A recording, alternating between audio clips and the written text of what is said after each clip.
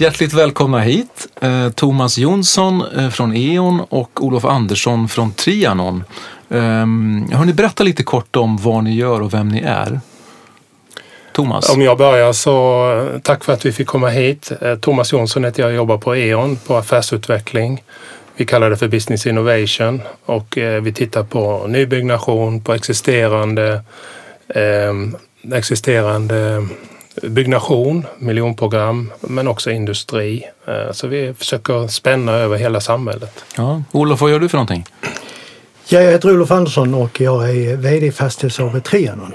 Vi är ett lokalt fastighetsbolag i Malmö, äger, förvaltar och utvecklar både bostäder och kommersiella fastigheter.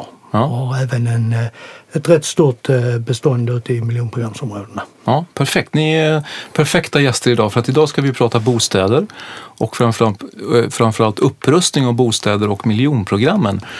Bostäder är ju ett otroligt kärt ämne. När man sitter runt ett middagsbord så jag såg någonstans att ungefär 30% av konversationerna handlar om just bostäder eller snarare bristen på boende.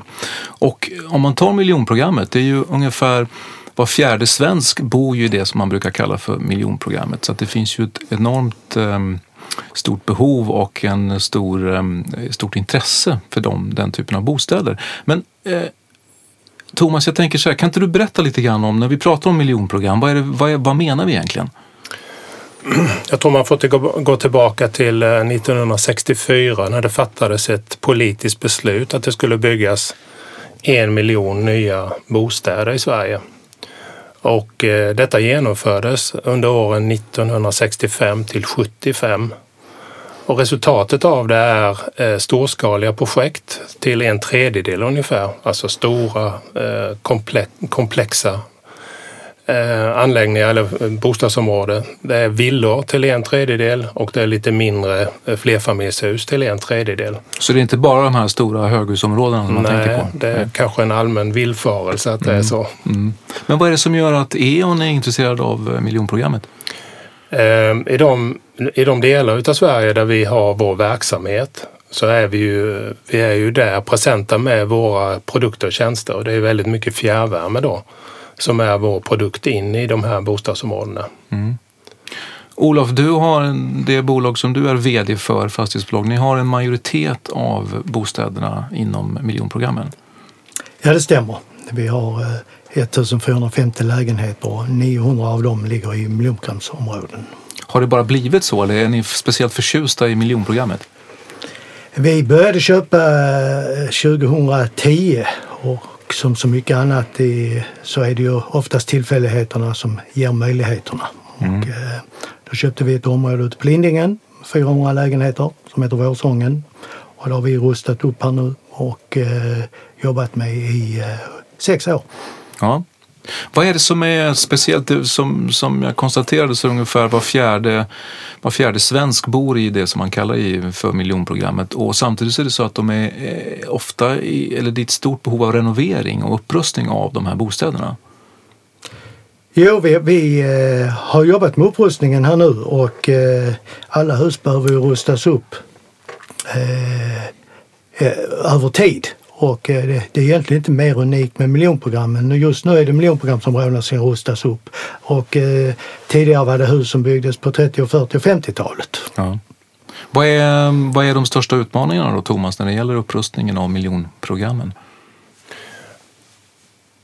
En komplex fråga, men jag skulle gissa att en av de stora frågeställningarna handlar ju om de boendes betalningsförmåga över tiden.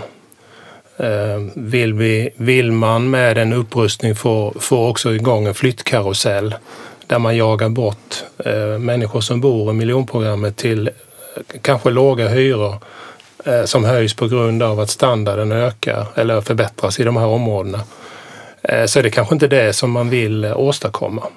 Många fastighetsägare är väldigt nöjda med sina boende och vill också behålla dem.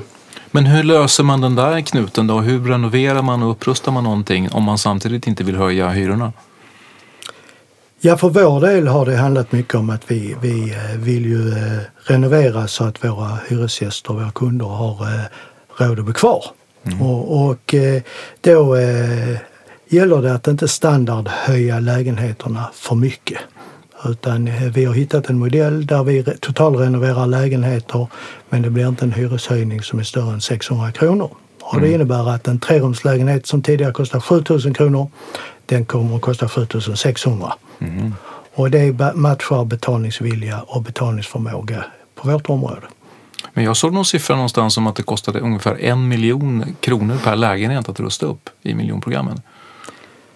Ja, jag har också läst den siffran, men för vår del kostar det inte de pengarna, och sen är det ju givetvis från hus till hus. Hur väl underhållna är husen sedan tidigare, och det är ju det som avgör vad det kostar. Och 1 miljon kronor per lägenhet, det innebär ju att då har du säkert standardhöjt det och har en standard som är på 2017 års nivå. Har man plussat på lite helt enkelt. Ja. Men hörni, om man ska prata om, för det här handlar ju också, den här podden handlar ju om energi och energieffektivisering. Vilken roll spelar den då när vi pratar om renoveringen eller upprustningen av miljonprogrammet? Fastighetsägare spelar en stor roll i det här med, för att klara miljömålen. Så fastigheter är en stor del i de utsläppen. Och det är ju direkt lönsamt att energieffektivisera. Ja. Vi har ju arbetat med det tillsammans med E.ON här, och det är ju en del av finansieringen till upprustningen består ju i energieffektiviseringen. Och när man pratar om, Thomas, när man pratar om energieffektivisering, det är ett långt ord. Vad innebär det konkret och vad gör man för någonting? Det börjar ju med att man tittar på man gör en energikartläggning som vi kallar det. Att man går in och man tar tempen på hela fastigheten, hur väl fungerar den? Hur väl fungerar de systemen och installationerna som finns i fastigheten? Har den varit bra underhållen eller inte? Och vilka insatser kan man göra? Och när vi har den bilden klar för oss, då pratar vi med fastighetsägaren och pratar om vilka åtgärder kan man göra och vilka vinster kan det generera eller vilka förbättringar. Och det resulterar ju i att om man gör insatser som gör att energianvändningen blir lägre, då slår ju det direkt i fastighetsägarens böcker genom att han får ett bättre driftsnetto. Så vi kan hjälpa fastighetsägaren med att få en bättre ekonomi. Och jag tror att det är en av de knutarna som man måste titta på. Hur skapar man incitament för olika aktörer att göra de här upprustningarna och renoveringarna.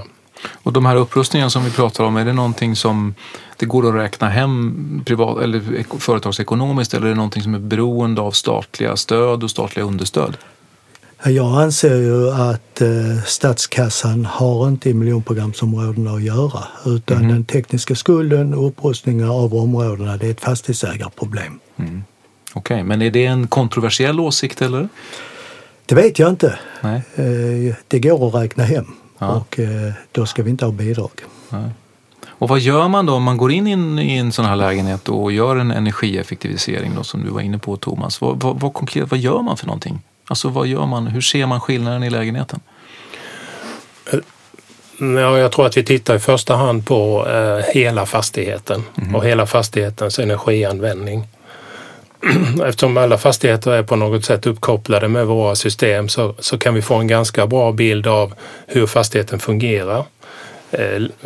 Hur används den energin som tillförs? Används den på ett bra sätt? Det har vi ganska bra metoder att titta på. Och sen titta på hur den totala energianvändningen är.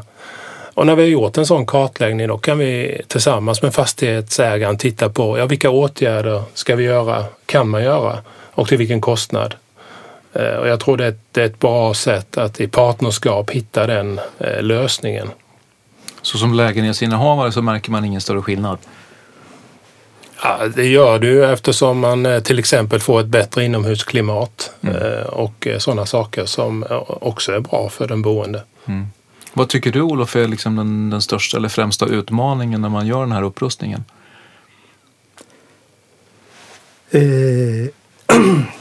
Största utmaningen för vår del, det var ju att hitta aktörer som vi kan alliera oss som har kunskap kring de här frågorna så att vi gör rätt saker. Men det finns också, jag vet att vi pratade lite grann om det här innan, det finns också en social aspekt av upprustningen av miljonprogrammen. Som är viktig liksom i det här sammanhanget. Den är minst lika viktig. Att vi har socialt hållbara områden. Och vi har jobbat väldigt mycket med de sociala frågorna och med jobbskapande för våra hyresgäster. Men berätta lite mer konkret, hur fungerar det? Ja, vi har ju anställt i Trianon har vi 13 anställda som är boende på vårt område. Vi har sociala villkor i våra upphandlingar.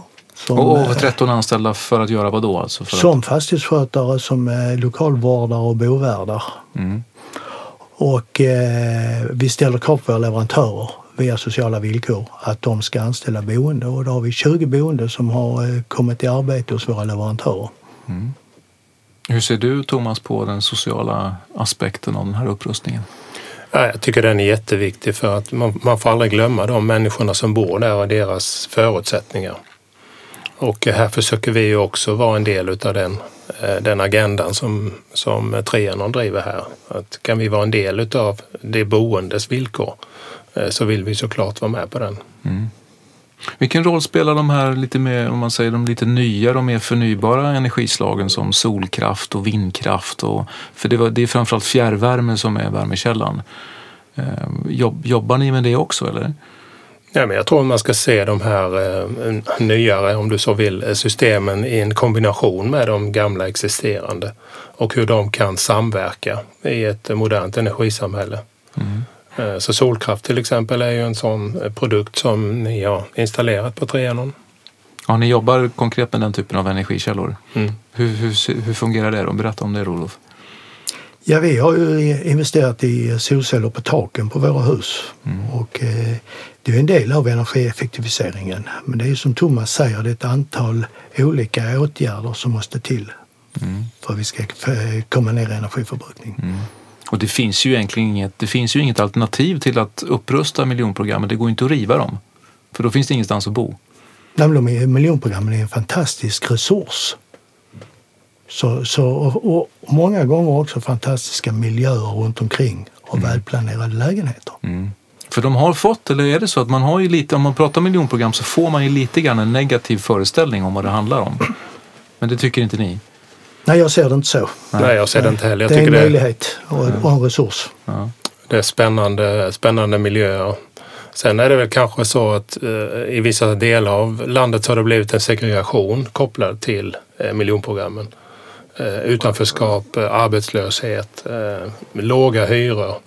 Alla de gör ju och bidrar ju till en segregation som vi inte kan råda över, utan den förekommer ju i samhället. Men de här husen, de är i grunden väldigt välbyggda, eller hur är konstruktionerna? Det är ju lite olika, men det mesta är för det gick snabbt när de skulle byggas? Det gick snabbt, ja. Men det mesta är rätt välbyggt, som vi har i alla fall, i grunden.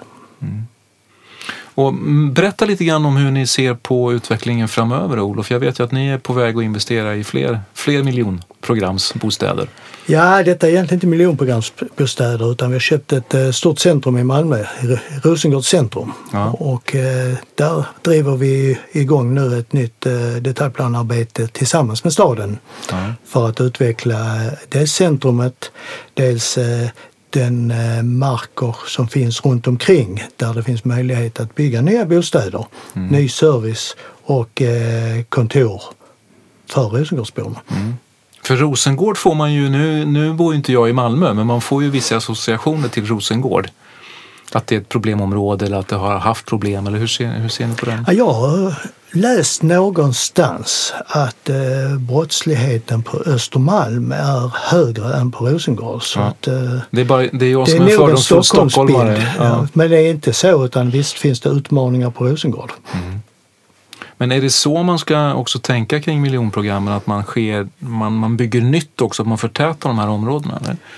Ja, det finns ju stora möjligheter att förtäta i miljonprogrammen, och då tror jag att det är viktigt att man också tänker vilka infrastrukturella lösningar finns där som man kan bygga vidare på. Till exempel fjärrvärme som redan finns existera i området. Kan man bygga ut den? Kan man använda den på ett bättre sätt? Det tror jag är jätteviktigt att man har med sig de tankarna på den infrastrukturen som finns. Mm. Hur ser du på utvecklingen framöver då när det gäller upprustningen av miljonprogrammen från er sida? Ja, egentligen positivt. Jag tycker det är väldigt spännande miljöer och det är spännande fastigheter som har en potential att leva 50 år till. Men de behöver en upprustning nu och få en ny teknik i många avseenden. Men riva dem finns ju inte som alternativ. Nej. Bra hörni, jag tycker att vi sätter punkt här. Tack så mycket för att ni kom hit. Tack så mycket. Tack.